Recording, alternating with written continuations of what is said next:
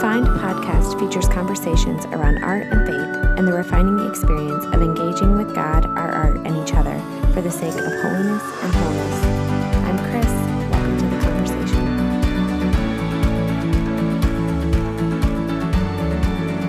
I am here with Lori Ferguson Wilbert. Thanks, Lori.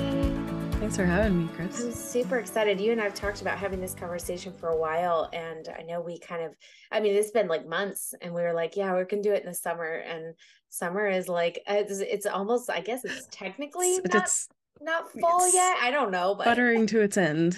It is to its end, but I'm so excited that we're finally getting a chance to sit down and connect. I'll just say for people who are listening that I'm a huge fan. I've been reading you for years and years. I literally cannot remember how many years it's been, but I know it has been at least 6, maybe longer. I don't know. I may have been following you since you first started writing online at your old Sayable link, but I don't know, just a long time. I'm a long time reader, and I've loved watching you grow as a person and watching you dive into all of the different things that you've ventured into over the last many years. And I read your books, and I subscribe to your paid Substack. So I'm just saying all this to encourage other people, like, go find Lori and connect with her, because you're saying a lot of good, important things. So that's my long-winded introduction, and people you tell us whatever you want to tell us about you, and then we'll jump in.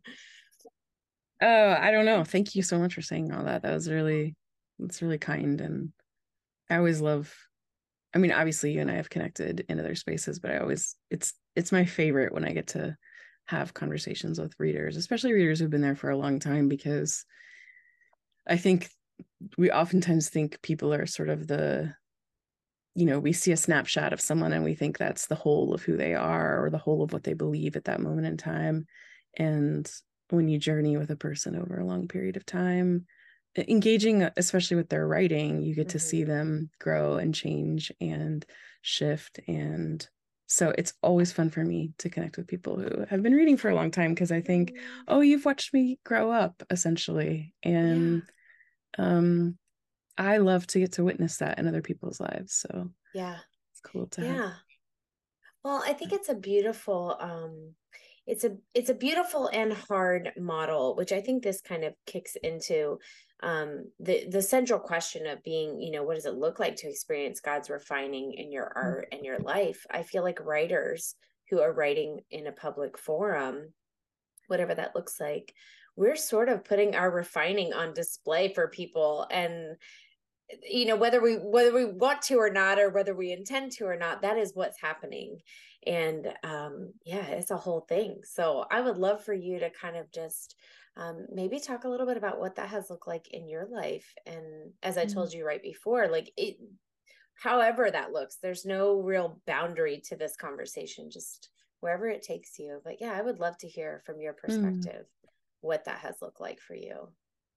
Yeah, I think the short answer, I'll give you the short answer and then I'll give you the long answer. The short answer is, I think of my life as an object lesson for a friend of Jesus. So what does it mean to be a friend of Jesus? And when I think of Jesus friends, I think of bumbling fools, who followed Jesus and struggled to believe and struggled with doubt and struggled with pride and all these things. And I'm like, okay, I want to be that, and I want to be an object lesson for that. So that's one short answer. Another short answer is that I think of writing as, for me, it has been my best form of sanctification, because it holds it's a form of accountability. It's a form of responsibility. So I have a responsibility to my readers, but I also have a responsibility to what I put out there, and sometimes needing to say, hey, wait, I'm going to pull that back, and I'm going to tell you why I'm pulling it back, or I'm going to tell you why I've changed my mind. Our good friend Seth Haynes once told me years ago, I was walking through a shift on something, and I was like, I don't know how to write about this. And he said, you got to bring your readers with you. You can't just, throw the frog in the boiling water. You got to explain your process and how you came there and where it's taking you and the fact that you don't think you're finished yet. So I think those are sort of the two quick answers as to what it's actually been like. I mean, I'm not going to flower it up. I'm not going to make it seem pretty. It is not easy to have to eat your words. It is not easy to have crafted relationships with people who want you in just because of your theological similarities and want you out as soon as those theological similarities change. It's not easy to lose, in some sense, credibility with some people who only gave you credibility as long as you parroted the line that they wanted you to parrot. Like, none of those things are easy. And I honestly can't imagine another way, though, of being, because to be another way would be to lose integrity. For me, it would be to not have integrity. And yeah, so that's just meant a lot of 2 steps forward, 10 steps back, 10 steps forward, 4 steps back. It's just meant a lot of being willing to not just take readers on the journey that tells them what to think or what I think about something, but how I'm getting there and what it's taking from me to get there and what it's giving to me to get there. There's all these layers of complexity that you have to be willing, I think, to say, all right, I'm all in to what this means. And that's a scary place to be. And I think it was scarier for a good percentage of my writing life, but it's a lot less scary now because I've lost so much because of it. And the more you lose, the more you realize, like, yeah, I'm here to follow Jesus, and I'm here to follow the way, the truth, and the life. And I'm not going to get to Jesus any other way by getting anyone's approval, anyone's likes or applause or connections or any of those things. I'm only going to get to Jesus by Jesus and by laying everything else down and being willing to be, as you say, like, refined into Christ-likeness. Yeah. Would you say there was a season where you struggled with the like desire for approval, or where you felt like that got in the way? Yes. I've a season. I'm like, did you ever have a life where you struggled with approval? Yeah, my whole life.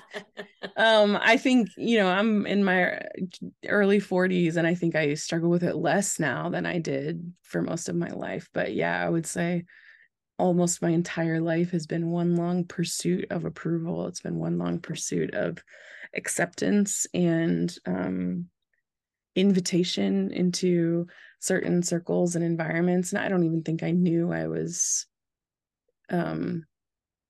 spinning my wheels or treading water to get into those spaces. It's not until I'm out of them that I realize, wow, that you were turning yourself into knots to find approval. And ultimately my approval comes from Jesus. Yeah. And anything else, like any pursuit of anything else, is a waste of my time and a waste of readers' time too. Yeah. So yeah, but the pursuit of approval, the pursuit of, I mean, and that can come out in different ways. It can come out in like sort of C.S. Lewis's inner ring kind of idea, membership into something. But it can also come out in just obsession with growth or obsession with numbers or readers or readership, as I like to say, because I think readership is different than readers. Yeah, I would say that has been a pretty consistent struggle. But I feel it less these days.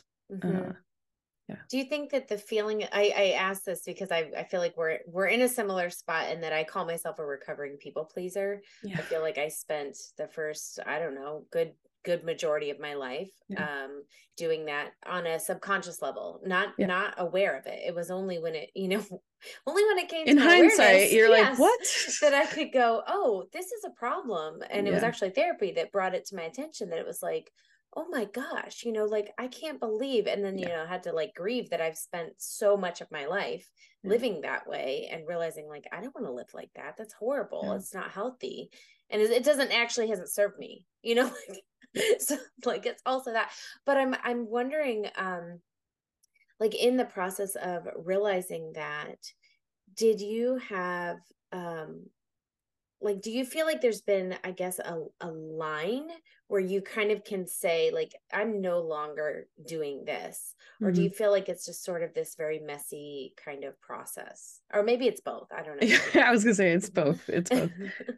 The book I just finished writing, which I actually haven't talked about on a podcast yet, so you were the Please talk first. about it, please. I'm so excited about it. It comes out next May or June, I think. But yeah, I think for me, and I don't want to get super political here, but I think for me, the political sort of landscape of the past 8 years and the tendrils that's kind of reached into the church and evangelicalism and all those kinds of things were a wake-up call for me, and my complicity, my silence, my go along to get along, and that having such a clear, for me, was such a clear sort of line in the sand. It was like, I'm not crossing that line, I'm not doing that, was kind of like, oh, if I'm gonna so clearly not do this one thing that is very accepted in sort of white evangelical spaces, what else am I sort of being complicit or silent or going along to get along with? And I would say, so that was 2016-ish. And I would say it's just been one long unraveling since then. And I'm really careful around the word like deconstruction. I'm not, like, Jesus is the way, the truth, life. I'm not moving away from Jesus. I'm not disorienting my life from Jesus, but I realized how oriented my life was around the church, around Christians, around even the Bible, and not Jesus. And that for me was such a wake-up call. And it was like, man, girl, you gotta, like, if you're orienting your life around anything that isn't Jesus, you are worshiping something that is made, that is created. You're worshiping the created rather than the creator. Mm, And so, yeah, I would say yes, a moment in time, also a very long, messy process. mhm. And that's kind of what the book is about in a lot of ways, just sorting through what does it look like to let the dead things die Mm, and move into um, a healthier ecosystem in yeah. our faith. Oh my gosh, I'm writing that down. What does it look like to let the dead things die? Mm. That is a whole, like, that's a whole work right there, isn't it? Well, it was a whole book. Yeah. Yeah. And probably you could write more on it. I'm sure that Yeah. you just had to kind of get to a point where you're like, okay, I'm just going to stop, because you could Yeah. go on and on. Yeah. Oh my goodness. Mm. Say the name of the book, just so It's people called The know. Understory. It'll be, I don't know when this podcast comes out, but it'll be available for pre-order in October. Oh, okay. Good. I'm so excited about it. I know I've seen a little bit of the Thanks, I don't Chris. know if you've shared it publicly or if it's because I'm on your paid Substack. I can't Substack, yeah. remember. So I've seen a little bit and I'm like, "Oh, I'm so excited about this book." Mm. Thank you. I would Thanks. That means love a lot. Oh, well, my gosh. I'm really it's I think it's I think the topic is really important. And I think that especially timely coming out of the season that we are coming out of, and I use that word season very loosely, but years, Mm-hmm. like you said, the political landscape of the last few years, pandemic landscape of the Pandemic, last yeah. few years, the cultural shifts of the last few years, Yeah. the devastation in large Christian circles of the last few years. I mean, there's so many dead things and so Yeah. many wounded things. So I think the timing of this is really Mm-hmm. important, and I'm excited for that because I just feel like I need to read some good words around it, because Mm-hmm. I feel like there's been a lot of um, there's been a lot of stuff to mine through in the last several years as Yeah. we, kind of look at all of these different topics. And so I feel like I find myself in this season looking for the good words about hard things. And I think that's one of the reasons that I've always been drawn to your writing, because I think you hold paradox well. Um, Mm. it's just hard, right? It's hard to hold both, and Yeah. that's a really complicated space. And I think we're not well practiced at it, not culturally and not even in the church, which I feel like we should be like professionals at this. Yeah, I think if you look at all through the Gospels, it's this sort of like lean in, lean out. It's the sort of this and this. It's Yes. paradox is the um it is a major theme in our faith, and even faith itself is a paradox. We have put faith in what we can't see. Like, what? It doesn't make sense. And so I think that is the work, that is our work in the world, is to be um living in living a, a, alive in a place of brokenness. It's to be here and yet not all here, like our home is elsewhere. It's to be it's to worship a God who we can't see. It's all of these sort of spaces that are difficult to enter into. Faith is difficult. I never ever want to simplify faith. I don't think that that's helpful to anyone, to propose that faith is simple. Just trust Jesus. It's not simple, and there's nothing wrong with wrestling with the complexity of it. No, and I think I think the even faith, I think of faith itself as the paradox of like, on the Mm-hmm. one hand, we say trust Jesus. Like that sounds simple. And like, I guess, yes, but in actual practice, like there's What does that nothing even simple. mean? Yeah, what does it mean? I feel like that's the Yeah. question I'm always asking. So like that's great, but what does it actually mean? Like in real time, Yeah. what does it mean for me to do this? Yeah. And I don't know, because it looks different in every single situation that I Yeah. encounter. There is no like, let me just give you these 5 steps Yeah. to practicing faith. It's like, no, it's exactly like you said. There's these 10 steps forward, 2 steps back, and 10 steps backwards, and 2 steps forward. It's like you're all over the place. And that is the dance of it, which, Yeah. if we put it in language like that, sounds beautiful. Like we're going to dance with our faith, but like it's so hard. It's Yeah. so hard. And I think that what I've seen a little bit from you is that you have experienced that hard, where people have, like you said, you've experienced people kind of saying like, well, what are you doing? What do you believe now? We don't know who you are. We don't know what you're Yeah. doing. And you've had to navigate that. But I feel like you've done that gently, Mhm. which not everybody can, and that's Mhm. hard. But I'm grateful for the witness of that, of how that you've been willing to share some of that publicly. And I know whatever we see publicly, there's so much more behind the scenes, which is as it should be, right? Mhm. um but I'd be curious if you could talk a little bit about maybe what it has looked like for you to um, embrace this new, I want to call it a new season for you, but I don't know if it's a new season or it just feels like a new season as a outsider looking in. But I like I like to think of it as a new stage. a new So stage. a Okay, new good. stage in my faith. Yes. Yeah. Yeah, I would love to hear you talk about that, because you just finished graduate school, Hmm. right? Yep. And so it was spiritual formation. Was that Hmm. your, Yep. okay. So did you pursue that because you just personally felt like this is what I need for my own spiritual development? Or did you pursue it as a writer? Like how did you come to that decision? Maybe that's what I'm trying to ask. That's a good question. I mean, I'd been looking at various seminaries for years, like various MDiv programs, DMin programs, and I just couldn't really settle on anything. Nothing was like speaking to me in the way that I wanted it to. Yeah. And I have a pretty strong gut sense of things. Like I generally know this is the way I need to go, or like this is not it. And um I heard about this program.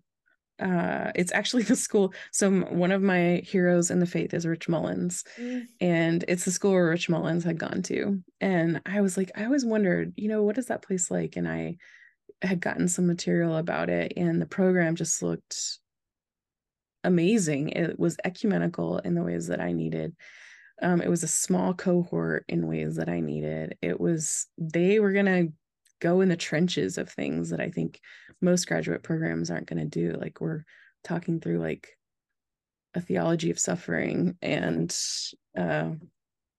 working through the dynamics of that as a group and all these sorts of things. So I wanted to do it because for two reasons. One, I needed the um, the accountability and goodness of working alongside other people toward a common goal, and also because I felt like I was at a place in my writing that I needed some outside I don't want to use the word accountability, but some outside pressure, I guess. mhm. Um, and to push me to think and to get out of comfort zone in various areas and things like that. So yeah, so I felt this stirring in me to put myself into a place where I was going to be forced to reckon with some things that probably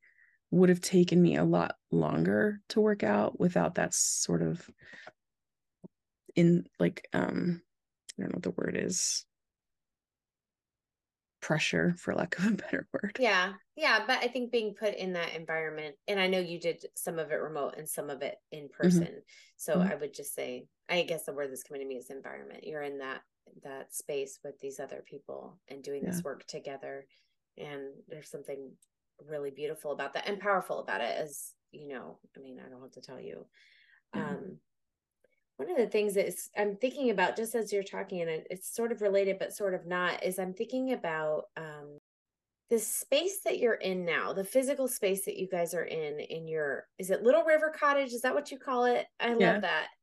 I'm so curious if you would talk a little bit about if that has impacted you, um, like on a spiritual level, Mm-hmm. because I felt like when you guys bought that property and began like fixing it up and doing all of that, I felt like, at least as a viewer, I felt like I was witnessing a little bit of like a transformation too. Mm-hmm. So would you talk a little bit about place and the power of that in your own life? Yeah. So I wish I could say a lot about that, but I think for us, the decision to move here. So we came from Dallas, and before Dallas, we lived in DC and we lived in Denver. We just had always lived in big cities.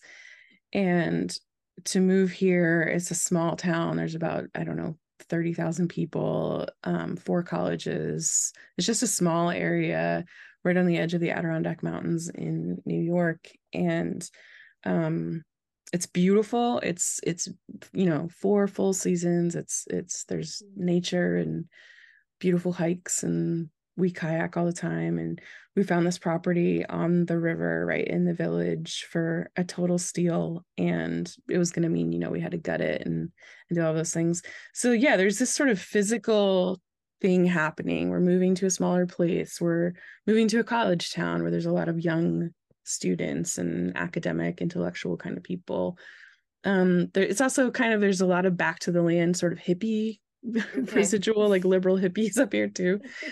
Um, and we're moving into this broken down house on this totally neglected property, and just working, blood, sweat, and tears to redo it. And I think moving here came on the tail end of, I would say, the most significant just heartbreak around the institutions and the church and politics. It just was like, I just felt so gutted and disappointed by some of the stuff that I was seeing. And I felt this strong inclination to just decrease, to have a smaller footprint, to not work toward influence in ways that I had, whether I intended it or not, had been working toward. I had this inclination to withdraw from groups that I had been a part of before. So it's sort of all these things coming at the same time. And so there's this, physical thing happening or moving to a smaller place, but there's also this spiritual thing happening of like, how do I make my life smaller? How do I shrink my life? And maybe that's for some people, they're like, no, you shouldn't do that. You shouldn't shrink your life. Like, step into things God has for you. But I would argue that the thing God had for me at that point in time was smallness. It was to, in some ways, test the limits of my smallness. Like, I often tell people it was like I was trying to shrink back down to a human size and work with my body and go on more hikes and kayak and just experience humanness instead of intellectualness, which I had been a part of in a lot of ways. And so, yeah, I think that there has been a transformation there. I don't know that I could have said it was entirely on purpose, and I definitely don't know that I would have been able to anticipate what it would have looked like at this point. But there's a wonderful line in Wendell Berry's poem "To Think of a Life of a Man," where he says, "At peace and in place." And I've always loved that phrase. And I think this is probably the first time in my life that I have been at peace and in place. That's not to say that I haven't been in place before or at peace before, but rarely have those two things happened at the same time. And they are happening here. And I hope that's coming through in my writing. I hope it's coming through in the ways that I hopefully model for a generation of writers coming after me, what it looks like to sometimes not just push the limits of our humanity, but to shrink back down to a human size. I think it totally comes through, because even as I'm hearing you say that at peace and in place, or at place and in peace, I'm totally butchering it now, but I'm thinking about how, we've talked about your own, wrestling and coming to a place of, just this different, what did you call it, a stage? Yes, the new stage. So like, that's obviously there's tension all in the midst of what it looks like to come to a new stage. But as you're saying this, I feel like as a reader, and I would be so curious if other people would weigh in on this who read you too, I feel like you are presenting as someone at peace, even in the midst of like, like, not like you're stagnant. There's growth happening, and you do let people see this conversation that you're having with God and with yourself, and like all of this. But there is an undercurrent or an underpinning of peace that's like a grounding that is evident. I would say it's evident that you feel that you are grounded in the place where you are, even as, the paradox, even as you're sorting, you know what I mean? Yeah. I think the sooner that we come to a place of peace around the fact that we're always going to be growing, we're always going to be changing, there's more to be done, and sometimes there's less to be done. The sooner we can just come to that realization, the sooner that we will find ourselves at peace. And I don't have to strive for change. I also don't have to strive to stay the same, because those two things are going to happen. In some ways, there are some things that are just going to stay the same, only get deeper and deeper, more rooted. And there are other things that are just going to be changing. And it's like the seasons and the forest and everything that we look at around us. you know, there's examples of sameness and also change. You know, the water that I'm watching run in the river at, you know, before me right now, that water has never run past my house ever before. And yet this river has been here for hundreds and hundreds and hundreds of years, and the view hasn't changed all that much. So there are some things that they're just constantly changing, and yet at the same time they're just deeply rooted, and maybe that illustration is losing its power, but I think if we look at nature, we see the ways that movement and rootedness are constantly happening. Well, as you're saying that, it makes me think, I think it's Jim Harrison, the quote, "A man has never stepped in the same river twice." Yeah. And I just think, yeah, like there's something really beautiful about that. Yeah. And yet there's this sameness too, at the same time, which is so cool. Yeah. But I love thinking about that. And I love thinking about the way place plays a role. And you know, it's funny because you said you came sort of seeking this smallness and whatnot, but I feel like in that smallness, what I see is a breadth of work that is not small. And the work that you've produced since you moved to this place is deep, it's beautiful, it's rich, and there's nothing small about it. But it makes me think that I think the temptation in the experience of refining is to think that smallness is almost like a punishment, or like a shrinking, like a minimizing. And I think that what I see you living and proving by your life is that is not what that means. And that if we pursued smallness in the spiritual sense, it just doesn't mean the same thing as what the world, you know, says smallness is. And it doesn't mean the same thing as like how social media is measured and all of these things. I think smallness is an invitation to something bigger that we just don't understand because we have this worldly mindset.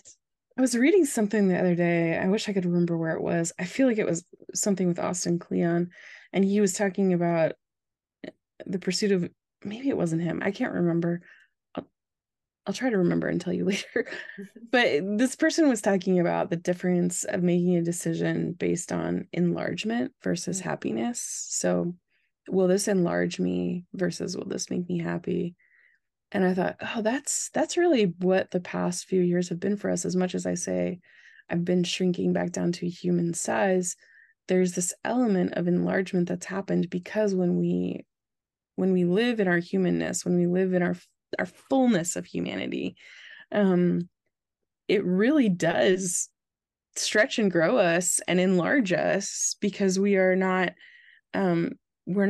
spreading ourselves thin trying to like play whack-a-mole with the world or whack-a-mole with culture or with the church or politics or whatever. We're not trying to fill all these spaces or hit all these things. We're just saying like, I can only do what I can do. And somehow that enlarges us. One of the big themes in the understory that I write about is the fact that as we've struggled to find a church home in this place over the past few years, it's just a very post-Christian area. We have made the best neighbors and friends, none of whom know Jesus. And I feel like my life is so much bigger because I am encountering these neighbors who just do not believe in Jesus and really want nothing to do with him, but yet love us and are drawn to us, and we are drawn to them. And I find that for me, that's been so just life-changing, really, because I've just never, I don't know why, but I've never built a community outside of a church in my life. My community has always been my church or some sort of spiritual group in some way. And anyway, that's kind of an aside, but no, I love that because I think it's easy if you're in the church sometimes I just say sometimes I think it's easy to stay really insulated Mm-hmm. and forget that there are a lot of relationships and encounters to Mm-hmm. be had outside of that bubble. Yeah. And what might we learn or discover, or how might we grow by opening ourselves up to that? And Yeah. yeah, we could have a whole other conversation about that. Yeah. But I know our time is winding down, so I'm gonna ask you a couple questions that I always ask people because I'm Yeah. always just curious. The first one is, what's inspiring you right now? Oh, good Lord. You know, I listened to a couple podcasts recently on wolves, one from This Is Criminal called Wolves, and one from their sort of sister podcast, This Is Love, also called Wolves.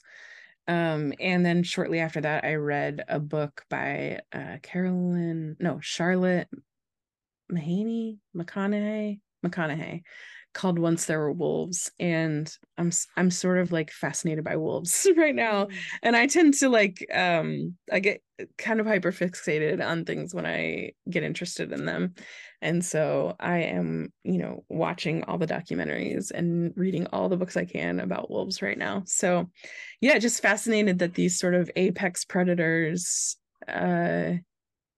are also, and I don't want to get too deep into it, but are like that we're trying, so many people are trying to eradicate them from the landscape. It turns out the landscape desperately needs apex predators, and particularly wolves. And so the Adirondacks has been there have been a couple people around here who are trying to establish wolves here again. And so I'm just fascinated, and I think it's beautiful, and I don't know what's going to happen with my hyperfixation on it right now, but I I love like it thinking about though. it. Yeah. Well, true confession, I read that book. Well, I listened to it on audio, and then I listened to the two podcasts because you shared them, and I was like, oh, I'm going to check this out. And I really was fascinated by it also. I was like, oh my gosh, this is really interesting. And Yeah. I could see going down the rabbit trail and following all of Mm-hmm. this and following the stories. And then I was thinking we watch Yellowstone, and I Yeah. was thinking, oh, they incorporated this into their Yeah. storyline. Spoiler alert for those of you who haven't seen it. Yeah. But I was just so interested in that. So I thank you for sharing Yeah. that. And I'll put those books and podcasts in the show notes if anybody wants to find out what the heck we're talking about. Okay, so then my next question is, what are you reading right now? Ooh. Oh gosh, I'm like always reading a ton of books. Mm-hmm.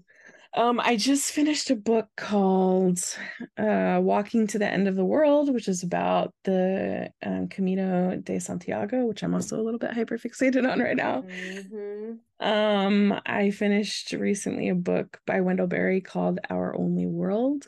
Um, what else am I reading right now? I'm trying to like envision my bedside table. I know. Something about Benedict. This is not a book about Benedict. How do you say his name? Cumberbatch. Cumberbatch. Yeah, Cumberbatch. I think it's called This Is Not a Book About Benedict Cumberbatch. I'm not sure. But yeah, it's about just joy and happiness. And Oh, fun. I'm gonna look it up. I've never heard of that one. I love his last name. There's a whole meme that my husband showed me where people were like, it's trying not to nice. I pronounce guess his they're last kind name. of making fun of his last name, but they have all of these like Benedict Cumberbun and like all of these different Yeah, things, and it's so funny. It's so funny. I'm poor sure he guy. probably gets nothing but grief about it, but it's, hopefully he can take it with a little chuckle. Yeah. Oh my gosh. Okay, so we are telling people about the understory and pre-orders in October. I'm so excited Mm. about that. Where else do you want people to connect with you? Substack, is that your main Substack Yeah, and Instagram?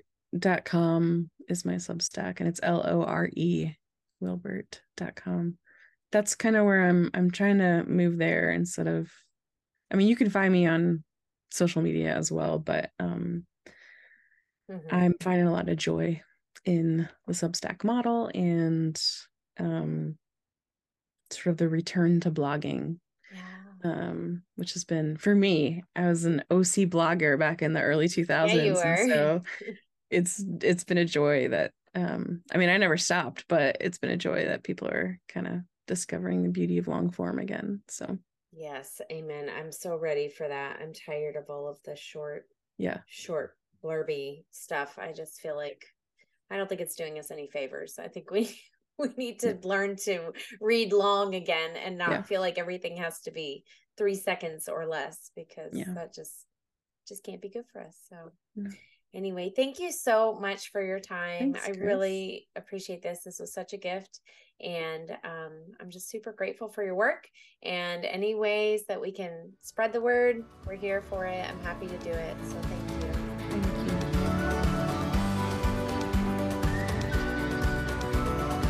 Refined, the podcast, is sponsored by Refine Media, parent company of Refine the Retreat.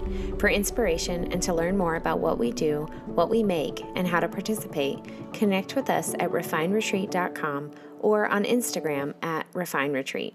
Thanks for listening.